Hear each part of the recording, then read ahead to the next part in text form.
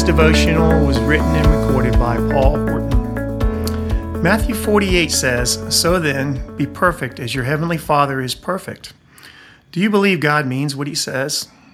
Being a dentist, I'm going to share a C.S. Lewis story about when he was a kid and had a toothache, and he would go to his mom and she would give him an aspirin, which helped. But the little boy also knew that if he did this, he would also have to go to the dentist the next day, and the dentist would not just work on the toothache, but want to fix all the other areas of decay until all was perfect. God is like that in the sense he wants to guide us to absolute perfection. And it is only ourselves that can block this process through selfish, lazy, and cowardice actions. You see, God's the painter of our lives and our church life as well.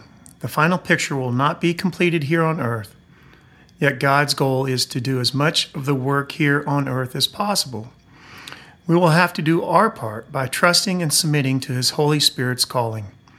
While we are thinking of something simple, God's intentions are much grander than we can ever imagine, if we let him.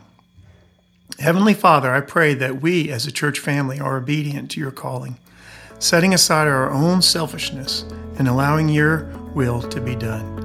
Give us peace in our hearts moving forward with your hard work before us, and we will give you all the glory in the process. Amen.